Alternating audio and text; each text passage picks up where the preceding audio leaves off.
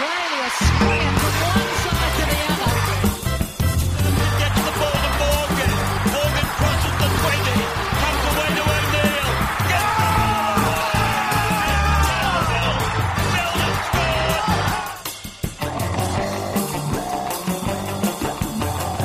You're listening to Ladies League.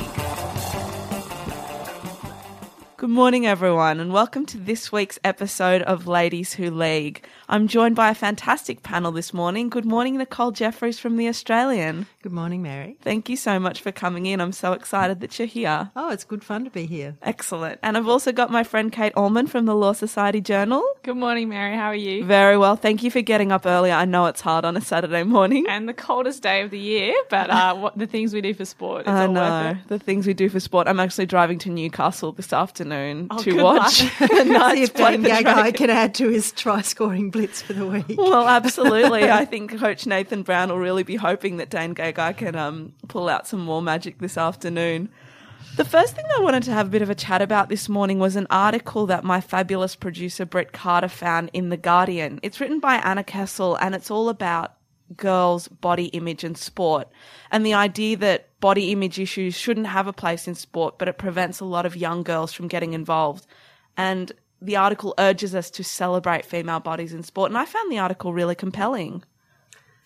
Yeah, I can't say that that's been my experience, frankly, but maybe I'm just moving in the wrong circles. When I was growing up with the girls that I grew up with, we all played sport, and I didn't feel like that was a barrier. I certainly think that most women have body issues of some sort or another, but I don't think in my time at that sort of very tender sort of teenage age that for most girls it was a problem. Maybe there were a couple, but it didn't seem like a general issue to me at that point. In my experience, I'm the same. I never had body image issues, but I guess I'm lucky in the fact that my family is naturally quite tall and slim. But I think about sports where body image is more out there in the media, for example, surfing. And I know that a lot of female surfers have voiced their opinion on this and the fact that most of their money and sponsorship comes from the photos they can take in a bikini. So if you've got a bikini body, it doesn't really matter that you might not be the best surfer. It's the fact that you take a good photo. So, for example, Silvana Lima, the Brazilian twice runner-up in the World Surfing League Championship, she's actually said that companies refused to sponsor her because she wasn't pretty enough. Whereas Alana Blanchard is one of the highest paid surfers, yet she's ranked 56th in the world and she's never come close to winning a title. Not that that's taking away from her talent, but I don't think the same would happen in the men's league. Yeah. Well, there's also a little anecdote in the story about Monet Davis, who was the first girl to pitch a shutout in the Little League World Series and was featured on Sports Illustrated. And a journalist was asking Monet how she felt about the way that she looked in the picture. And the first thing she noticed was the way that her face looked when she was pitching the ball. And she sort of said, I look a bit like a blowfish. I don't look quite right. So the first thing she noticed was her face. And then she started commenting on how powerful she looked and how wonderful she looked when she was throwing the ball.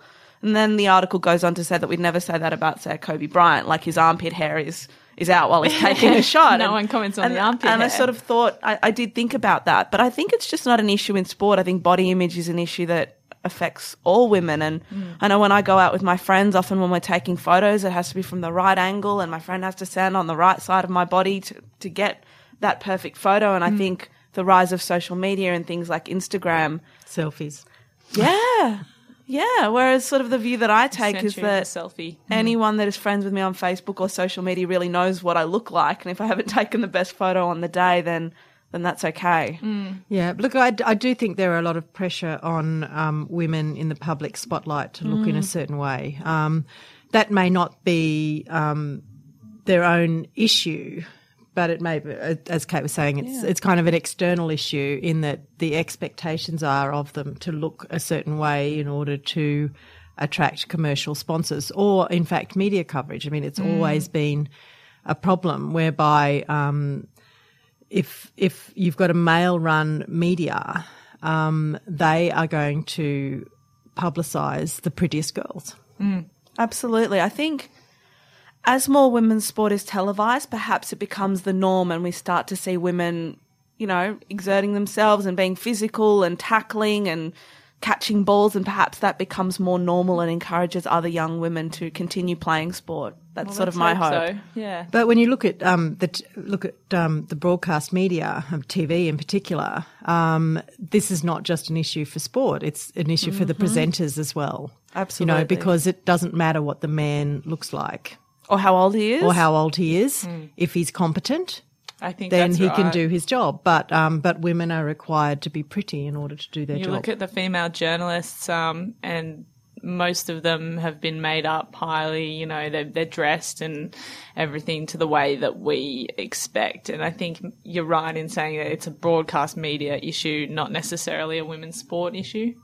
So it's interesting that this article focuses on sport, but I think it's part of a wider discussion about, you know, women and broadcast media and sport and our position in society and the way that we're meant to look. And perhaps if we all keep working together and encouraging each other to get involved, we can help to change those perceptions. Yeah, you would hope so. I mean, clearly it is a bit of an issue, because I know that Queensland Swimming had put in place a program to help young girls feel positive about their body image, because obviously in swimming you are out there in very little clothing in front of a very large audience. Example. Exactly, and Liesl has been part of that program to make girls feel better about themselves and to help them to get through that period particularly with swimmers, because often they're going through puberty while they're in the public eye, and that is incredibly difficult. To be, you know, parading around in a swimsuit in the eyes of the nation, while your body's changing and you're not sure what's going on, and you feel very uncomfortable about it, and so they've done some good work in that area because they realised it was necessary. And I suppose when I think about swimmers and going through puberty, I suppose this is an issue that would also affect young men. Like often we forget that boys also go through body image issues. So I think it's really positive that the sports recognise that this is an issue and are working together to try and, you know, change those perceptions. Yeah, absolutely. Well, let's leave it there because we've got a big show coming up and I want to talk about some NRL.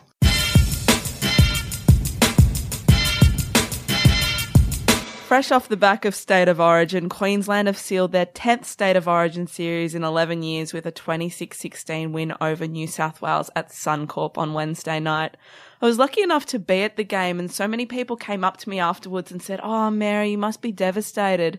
I have to be honest though, the experience at Suncorp Stadium was so outstanding that I think I got swept up in all the emotion and I wasn't bothered at all that New South Wales hadn't won.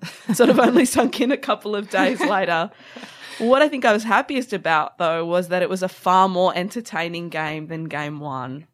Yeah, absolutely. It was a far better game.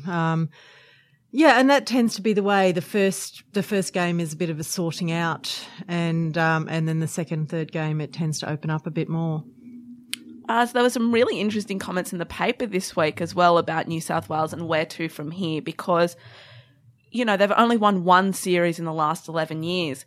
Have New South Wales forgotten how to win? Well, a lot of the commentators are saying that, aren't they? I mean, Phil Gould was very harsh on the leadership team in New South Wales. I don't think they've forgotten how to win. I think we really just need to give credit to an amazing Queensland team who know how to win and who've played together as a core for many years, and they have, you know, some of the best players. Thurston is going to be a legend for years to come. And they just, you know, they're just the better team. And I think that we did well to hold them off and keep it to that score that we did. But Queensland was always going to win. I think the concern for New South Wales is that, similar to Game 1, we actually looked dominant, I thought, in the first half of the game, but we simply weren't able to capitalise on points when the opportunities were presented to us. And then Dane scored that try against the run of play in the last 10 minutes, and I thought, oh, here we go. This is Queensland. Here they come. And that was a very Queensland try. They seem to be able to score those tries out of the run of play and capitalise on the opportunities when they're given to them. I just think it always comes back to their playmakers and the confidence they engender in the players around them. Because you look at Gagai and, you know, Newcastle are not having the best season. He scored more tries that night than he has the rest of the season.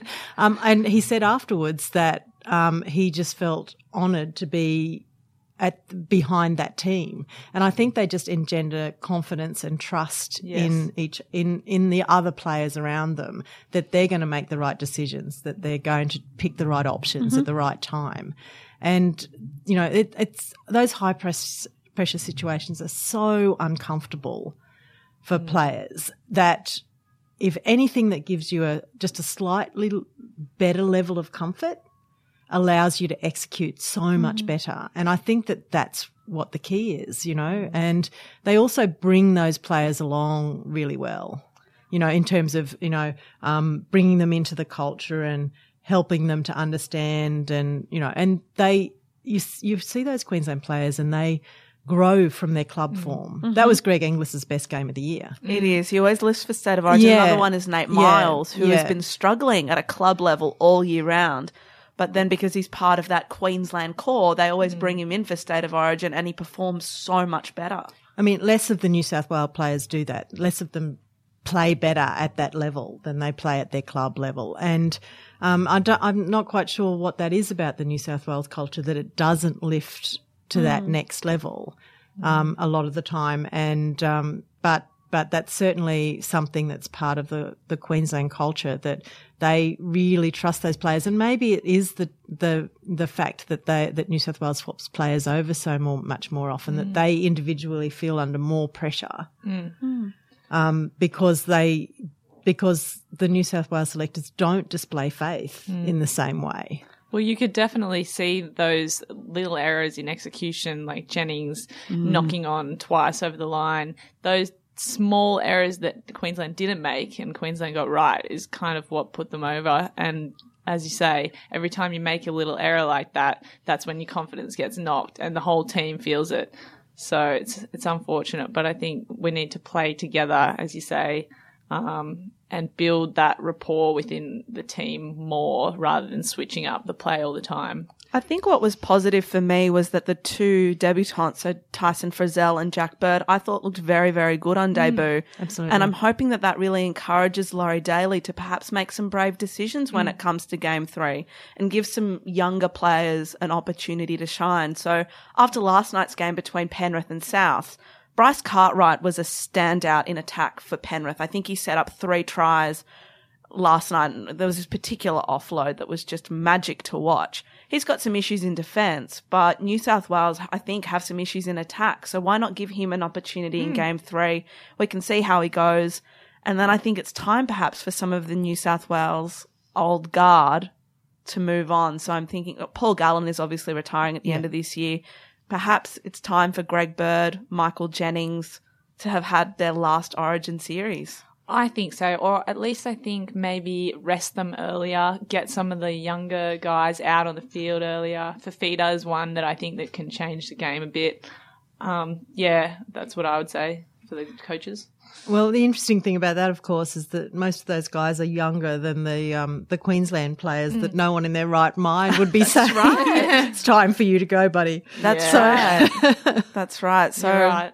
Look, where to from here? Hopefully New South Wales can win Game 3. Hopefully it won't be a whitewash. Yes. Oh, hopefully we don't have a repeat of last year. But congratulations to Queensland. They were outstanding. Jonathan Thurston, he's going to be an immortal. He was absolutely outstanding. Yeah, very sad, New South Wales. I'm actually sadder now than I was after the game. Oh, well. And then we had a game last night between Penrith and the Bunnies. The Bunnies, I think their season's over, losing 28-26. I think they won't be able to play finals football. That's the end for them. Yeah, very unfortunate, isn't it? You know, it's very interesting that those two teams are so close this year when there was a chasm between them, you know, a year or two ago. That and I think they've sort of come to the middle. Penrith have really stepped up. Obviously, they had such terrible injury problems last year that didn't allow them to get any kind of a roll on. Souths have really dropped the level that they were playing at. I don't know what's going on with South. So Luke Keary led the missed tackle count last night and Dave Tyrrell had 5 runs for 24 metres. Wow. Yeah, well, I mean, there was clearly problems in the camp going back to that pre-season story about the stoush at Russell Crowe's place at Coffs Harbour, where there was a bit of fighting and infighting, and it just that kind of was suggestive at the time that it's not the happiest place at the moment, and that affects on-field play. If there's some discontent going around, that's a terrible thing for a club. Absolutely, and I think it's really been demonstrated on the field. But congratulations to the Panthers. So as I said, Bryce Cartwright was a standout. And Nathan Cleary, I was having flashbacks to Ivan Cleary. The genes are strong in that family. He looks very like him. Force is strong in that family. Far out, it really is. So it was good to see him get a try on debut. And I'm sort of happy for the Panthers because they had a rotten run last year with injuries. They did. They're due some luck. Absolutely. So maybe it's time for them to play some final football. And it's a very good young team, and it's they're finally getting the chance to show what they've got. And that's really good for the competition, I think. No, it is very good for the competition. What's also good for the competition, well, maybe not for the competition, but for me, is that Parramatta have the bye this weekend. So that's a guaranteed 2 points. I'm very, very pleased about that. We'll take a quick break now and then come back and talk about the Olympics. Now, we've got a bit of an Olympic-themed show today, and we are very, very lucky to be joined this morning on the phone by Carmen Marton, who'll be competing at her 3rd Olympic Games after securing her Olympic berth with a 6-1 victory over New Zealand's Rhiannon O'Neill at the Oceania qualification tournament. Now, some of you might not know who Carmen is. It's pretty amazing that she's going to her 3rd Olympics. Carmen competes in Taekwondo. So hopefully by the end of this segment, you'll all know Carmen, you'll all love Carmen, and she'll have some extra viewers cheering her on when she goes to Rio. Good morning, Carmen. Good morning. Wow, what an introduction. Oh, I could have gone on for longer, to be honest, but I wanted to start talking to you. Now, Carmen, I wanted to ask, you were 8 years old when you were introduced to the sport and were trained by your dad. Can you tell us about your earliest memories of Taekwondo? Well, my earliest memories include watching my older sister train and compete, and also my dad, who's a black belt, train and compete in Taekwondo. And of course, I wanted to be like my older sister, and I wanted to do Taekwondo just like she did. But it's kind of like school. Like I did it once, and then I didn't want to do it again. And from then on in, my dad forced me to go to pretty much every training session. So it wasn't a love at first sight, sort of, after that.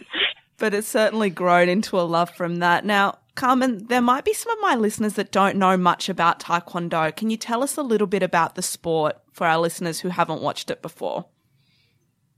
Yes, so Taekwondo is like fencing with your feet. We do a kicking sport and we try to get points with our feet. So it is a full contact sport where we can only kick to the chest area and to the head area. We fight for 3 rounds of 2 minutes with a 1 minute break in between, and the person who has the most points at the end of those 3 rounds is the winner. So Carmen, obviously, that doesn't sound like a very long period of time. How exhausting can that be just in those 3 2-minute bouts? Well, it is physical combat, so it is you versus your opponent. You have to be completely focused. Not only are you trying to set up your own tactics and do all your, top kicking skills, you also have to be aware of what your opponent's doing, because equally they're trying to score on you. So you can't just force what you want to do onto them. You have to be aware if they're going to be attacking you, what they're going to be doing on the defence, and you also have to think about things like timing and distance, where the coaches are positioned so you can hear them, where the referees are positioned so you can get the best head scoring or face shots to make sure that they've got a clear vision. And it is, as I mentioned, full contact. So we're kicking to the body at full contact. We're kicking to the face at full contact. So a lot of, reaction, fast reaction, explosive movements, a lot of jumping, bouncing, kicking, moving. It is very intense for those, that 9 minute bout. Like we're completely drenched in sweat and our faces are red. We look pretty gross, but we have to make sure that, we're giving everything. Is it more mentally or physically grueling then? I think that it would be 100% combination of both, because it is decision making. You have to have that complete focus. You want to be in the moment, even though you do have some tactics on the back of your head, or can hear some tactics from the coach. You're going to be focused on completely what's happening in that present time, in the seconds that are happening in front of you. So physically, we train 6 out of the 7 days a week, twice a day, to get to our physical best possible form as we can. And then when it comes to the competition day, it is a combination of mentally making good decisions on the spot, as also being, physically at our best. So, Carmen, you're basically getting kicked and hit and jumping around like crazy full on for these 2-minute rounds. And then you've got your 6 days a week of training. How sore are you all the time? Like, you're getting battered and bruised, and you've got that muscle soreness that all people have when they're training for an elite sport. How do you recover from all that training and fighting? It can get quite exhausting, and I am tired 90% of the time of the day. I have to really stay on top of my recovery, and that includes things like wearing my compression tights and going for naps. So I'll have a nap. I'll have a nap. Every day. It really is, because there's just so much adrenaline going through your body, and through your system, that you're just so tired afterwards. And you have that adrenaline, you have that tension in your body, because you need to be able to take those kicks. So you're blocking, you're moving, your chest and your arms are getting kicked. You're moving, your legs and moving your head away from these face shots, which can be, really exhausting, not just physically but mentally. And ice baths, everything to make sure that you can recover in between those sessions and keep your body in one piece. Carmen, I know the Taekwondo team that is heading to Rio is very tight-knit, because you'll also be competing with your sister Caroline and your partner Safwan. What's it like competing with your closest family members and going on this journey all together? I think it's a real big bonus. It's, I think, a luxury in the sense that we are such a tight-knit group, and we love each other so much and want each other to succeed, that, we're willing to go through the toughest times together and really push each other. So not all teams are so close, and I think genuinely want each other to succeed. So we don't have that, animosity or I guess, it's just really, pure. It's pure love. It's pure positivity. We've been all doing this sport for nearly 20 years, or over 20 years now. So we know how much we've had to sacrifice. So being there to pick each other up, we all have our ups and downs, and we all peak at different times, throughout our career. So, it's been a long journey, and it's definitely been a bonus to be able to actually finally make it together as a group. And Carmen, I also was interested in other sorts of martial arts. So do you think that the rise of UFC, which is really, really popular at the moment, has had any impact on Taekwondo? Do you think it's brought greater interest to your sport? I definitely think so, because a lot of the UFC and MMA kicks are learnt from Taekwondo. They actually go to, Taekwondo schools and clubs to learn those techniques. So I think it's been great. I think it's been great for female fighters in particular. There's such a big interest in, fighters like Ronda Rousey and Holly Holm, and recently the Misha Tate fight, which just, had so many viewers. Myself and Safwan, we went to the Melbourne UFC match, and it was a main event for 2 female fighters. So it was just awesome to see that, the community is starting to get behind female fighters, and, in a country like Brazil, where Brazilian Jiu-Jitsu and UFC and MMA is so popular, we're expecting a really big turnout and a lot more support. Have you competed over there before, Carmen? Do you know what to expect? I haven't competed in Brazil before. We've been to Mexico a few times, which I think may be a little bit similar, I guess, in terms of, the standard of living might be, quite a lot lower than what we're used to here in Australia. But on the flip side, the people are incredible. I know when I competed in Puebla at the World Championships, the stands were completely overflowing. All the tickets and sessions were sold out, and the kids and families were wanting signatures of all the athletes. So I'm really expecting it to be a fantastic atmosphere and just so much energy, which I can't wait for. And Carmen, do you have a favourite moment in women's sport this year so far? I definitely was really, happy to see the Matildas be so successful. Was that this year or the end of last year? I think they've been pretty successful over the last 2 years. They've been doing really, really well, which is great to see. Yeah, I just think that, they, from going from, not getting any TV time to getting onto, SBS and now, still like on Seven Mates, but they're starting to get a lot more exposure, and they've been so successful for so many years. For me, it's just really proud to see them, break the barriers in terms of media, starting to get a lot more recognition, what they deserve, and, start getting that exposure, which so many female athletes need to continue on, just in their careers. And I think we just need to keep breaking those barriers and to watch them succeed. I think that's been really motivating for me personally.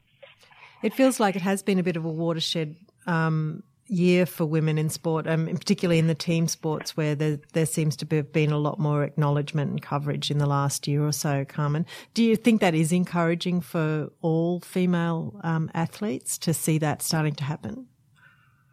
Yeah, of course. I was at the MCG a few days ago for Olympic Day, and speaking to young students and female students in particular, some who were playing AFL, and I was like, "That's amazing! You guys must be so excited about the female league coming up." And they're like, "Yeah, it's so good! About time!" And it's so motivating to see. Finally, there's going to be leagues for proper national leagues. Forming for, females in sports like AFL, which have just been so male dominant, and, even the partnership between netball and AFL, I think is fantastic. Whatever we can do to encourage females to stay in sport and to keep active is so important. And I think that people will watch these sports on TV. It needs to be put out there. I think that excuse is becoming really outdated now, that women's sport is boring to watch. It's like, no, we just need that opportunity. Give us that opportunity and you'll see the supporters will come. Carmen, I'm sitting here with the biggest smile on my face because not only are you fantastic at your sport, but you seem very across all other sports. We're going to have to get you in the studio at some point to come and just have a chat about sport, because it's been a real joy chatting with you this morning. Thank you very much. I'd love to, and I could talk about female sports all day. So anytime.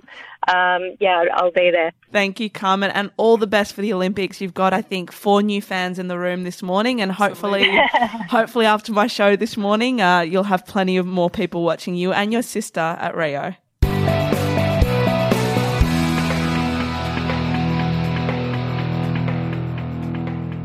It's been a very exciting week because on the 23rd of June, the world celebrated Olympic Day, and excitement is definitely building as we find ourselves only 41 days away from the opening ceremony on 5th of August this year.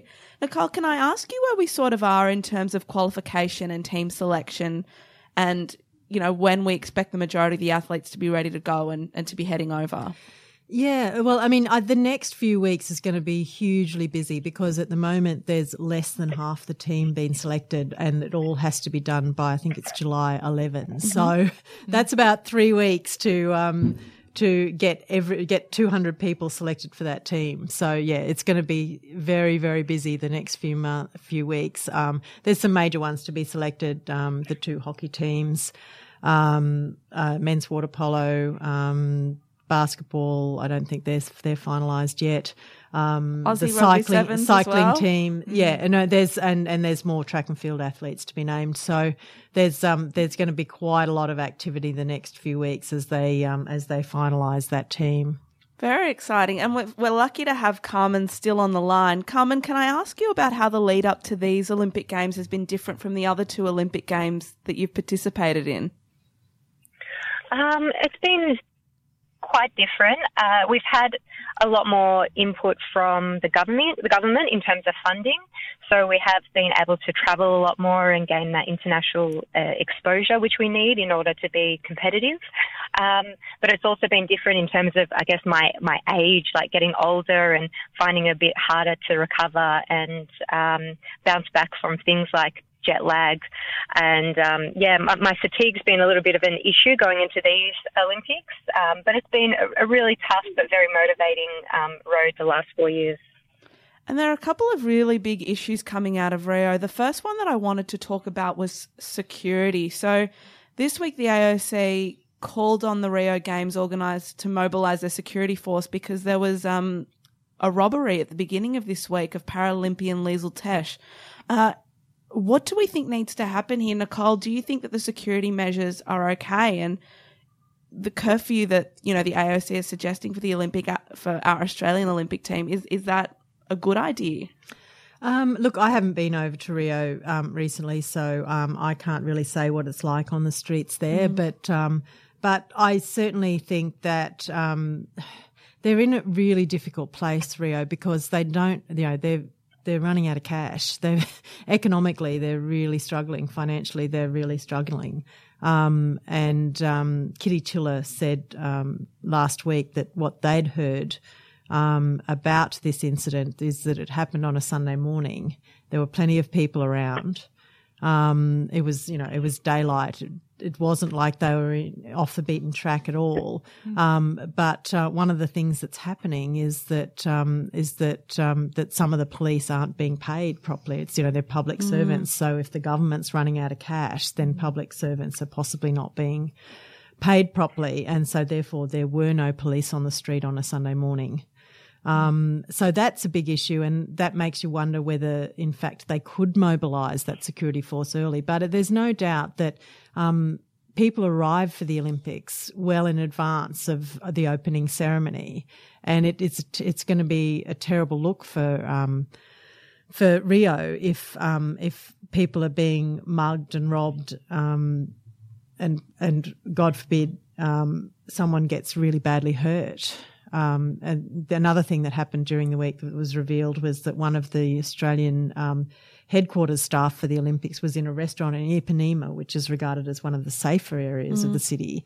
Their waiter was at the table next door, and someone came in and shot him 3 times in the stomach. Wow. Oh my goodness. So that's a pretty scary thing. For most of the athletes for their competition, they're going to be inside the Olympic bubble where the security is. So during the actual Olympics, you're as safe as you could possibly be. It's kind of around the fringes where you're outside before and possibly after, and it's the friends and family of athletes who are there, who obviously the athletes will be worried about to make sure that they're safe and secure. Carmen, is this something you're worrying about? I mean, are you taking any of your family over, and are they thinking about those security issues as well?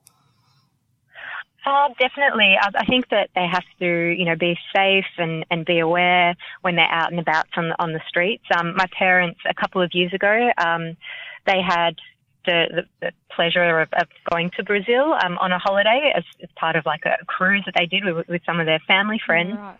And even there, they sensed a little bit of, the tension on the streets, and they knew that they had to stay out of certain areas. And we've travelled to places like Mexico before, where, we've had friends who were robbed there, who I think that there was a bus full of delegates who were also robbed, I think, at gunpoint. And we travelled to places like Papua New Guinea as well for the Pacific Games.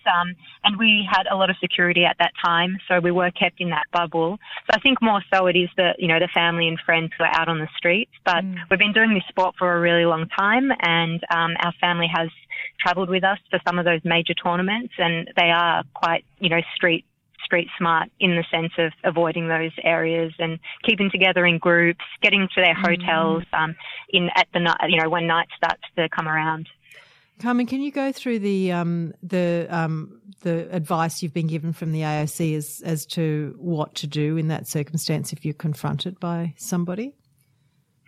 Well, first and foremost, we're we've been advised that we won't be doing any sightseeing before we compete and during the duration of the Olympic Games. The AOC has advised us to stay in the Olympic Village or in the Olympic sort of safe spots where we can visit our family in particular areas. And things like your credit cards, if you can avoid, taking a lot of personal valuables with you. I know that Caroline Buchanan, the BMX world champion, she had her credit card skimmed when she was over there for a tournament. I think it was late last year. So just little things like that, making sure that you lock your valuables away in the safe that's within the room before you leave. Try to avoid taking any unnecessary valuables with you to Rio in the first place, and just stay in, Olympic safe zones while we're over there. And the other thing, obviously, is to, if someone confronts you with a gun, give them what they want. Mm-hmm. Yeah, basically. Oh, yes. Don't try any Taekwondo on them. Yeah. Yes, no, that is... Don't try to be a hero. Probably go well. I guess that's the beauty about, martial arts 101 is... Self-defense. Yeah, you get caught, just run. give them exactly what they want, run, and try to get to a safe zone. But first and foremost, like what we do teach is avoid those high-risk areas. Yeah. Travel in a group. Try not to be in a small group. Have a big group with you. Looking, that you're looking around. You're aware of your surroundings. Sometimes if you're looking down, you don't show a lot of confidence. If you're in a smaller group, you're more likely to be attacked.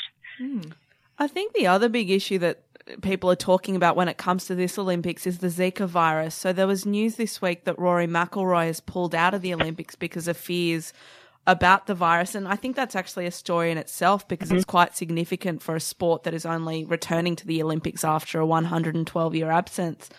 Nicole, have people been speaking to you? Are you worried about this? Is this a concern? Not particularly, because, obviously there's been competition before in areas that have mosquito-borne diseases. The Delhi Commonwealth Games, dengue is quite a big disease in Delhi. There were cases of dengue at the 1998 Commonwealth Games in Kuala Lumpur. So the advice on mosquitoes is always the same: don't get bitten. So be very, very careful about not getting bitten.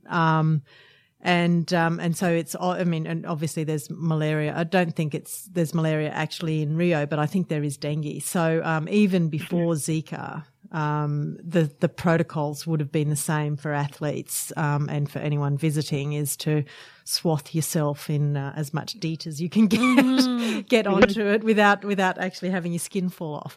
So, yeah. Fill your bag, Carmen. Fill your bag with Aerocard. Tropical strength.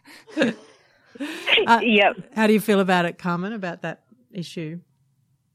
It is a concern for a lot of athletes because, the Olympics marks 4 years of hard work, and, now that we're getting older as, female and male athletes, we are considering having families straight after the Olympics, and there's going to be many people in the same position, and we also have some girlfriends travelling over with us, and I have my brother travelling over as a training partner, and even he's asking me, like, what does this mean? What if I want to have kids later on? Like, does the virus stay in my system, the whole time? And I think that's still unclear, like how long, if you were to get bitten, will, you still be at high risk. Like, I've heard two different sort of thoughts, that you can, pass it on later on, or is it's only if you are currently pregnant at that time and you are bitten, or your partner is pregnant at that time and then, you engage in intercourse and then you infect your wife or your partner.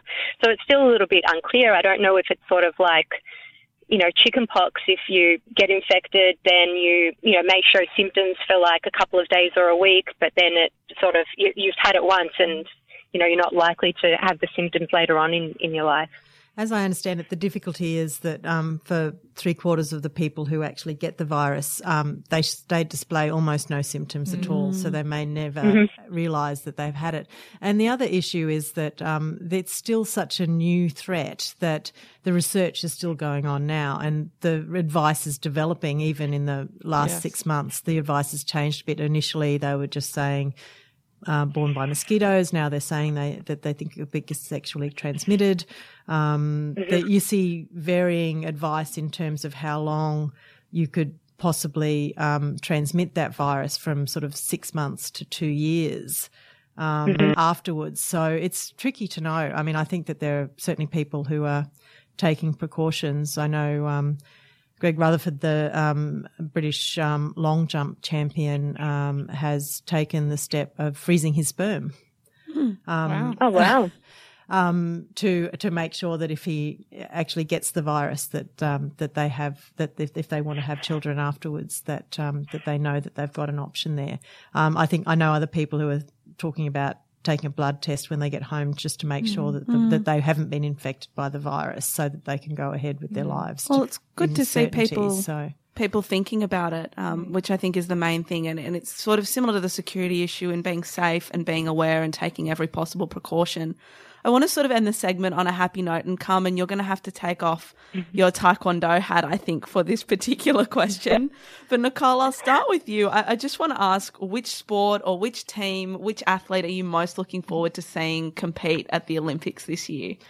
Look, because my background is in swimming, I'm really keen to see them go well this time. I mean, it was really difficult in London for that team, and they are under a huge amount of pressure all the time at the Olympics to produce the medals, to get the team off to a good start, to create the momentum that the rest of the team can then tap into and carry on. I think that they've done a fantastic job in turning that around in the last 4 years, and hopefully we'll see that come out in Rio. Kate, what do you think?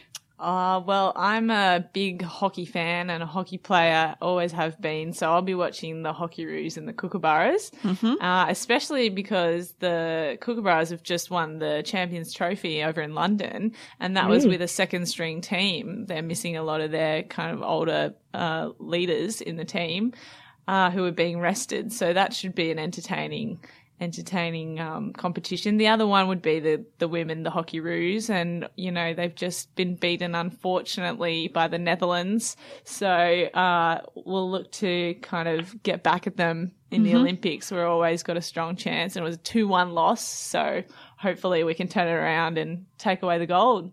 What about you, Carmen? I would love to be able to see the female water polo team. Some of my friends have been lucky enough to make the team. I've seen how hard, luck isn't the word to describe it. I see how hard they work in the gym, and they've become my friends now. Like, we've been working towards this for the last 4 years. So I'd love to see water polo, because it is a bit of wrestling and physical fighting in the water as well as swimming, which I have a big respect for because I'm so bad at it. And also boxing. So I'd love to see how Shelley goes and some of the other boxers, because we have trained together at the AIS when we've done camps up there, and to see other combat sports compete at their top level, I think will be really exciting. Well, we've got a great mix here. I'm very excited about seeing the Matildas and the women's rugby sevens team, who are both teams are looking like medal chances. And to be honest, if the Aussie Rugby Sevens women's team doesn't come back with the gold, I think I'll be a little bit disappointed. Yeah, I think I will be too. So they're looking like standouts for me. And Carmen, I'm definitely actually going to be watching some Taekwondo now as well. Awesome. Thank you so much. I hope you enjoy it.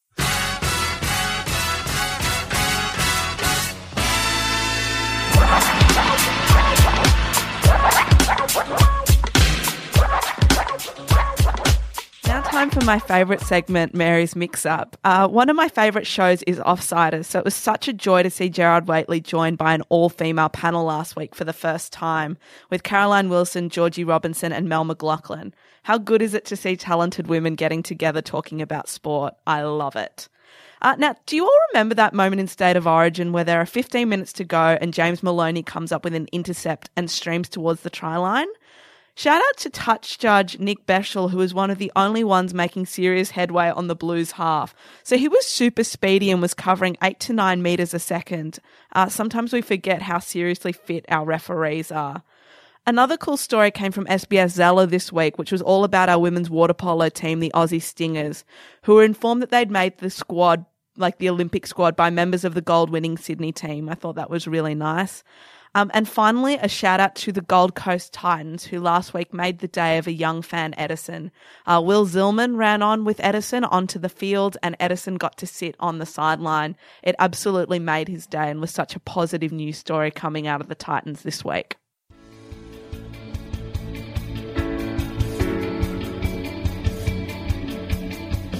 Radio Hub is Australia's premier podcasting facility. With high-quality sound equipment and production services, Radio Hub is a one-stop shop for all your podcasting needs. So, if you're ready to jump into the exciting realm of podcasting, contact Radio Hub on 0402 870 900 or email info@radiohub.com.au. It's been a wonderful show this morning. Nicole, thank you so much for coming in. Oh, my pleasure, Mary. It's been great fun. It's been great meeting you, and I can't wait to listen and see all your Olympics coverage coming up. Kate, thank you also for coming in. It's been great having you again. My pleasure, Mary. As always, I feel a little out of my league, but it was such a great opportunity to meet Nicole and chat with you, obviously coming in to chat about sport on a Saturday. Can't think of many other better things to do with my morning, so thanks for having me. Oh, my pleasure. We're definitely going to get you back during the Olympics, I think, when we'll both be, very, very tired. As long as we can have a TV on showing the Olympics. Well, we've got a TV up, so I think we'll be all good. We can do live commentary of some of the sports. Good. Well, thanks everyone for listening. Be sure to leave us a review and let us know what you thought of the show. I did a bribe last night for a review, so I have to give a shout out to the Melbourne Demons for my friend Daniel. Thank you for leaving us a review. We do take bribes here. I'm very, very open to that. I've got to jump in my car. I'm heading to Newcastle. Hopefully Nathan Ross scores a try this afternoon and does a backflip for us. Have a great weekend. You've been listening to Mary Kay from Ladies Who League. Australia swinging from one side to the other. Gets the ball to Morgan. Morgan crosses the 20. Comes away to O'Neill.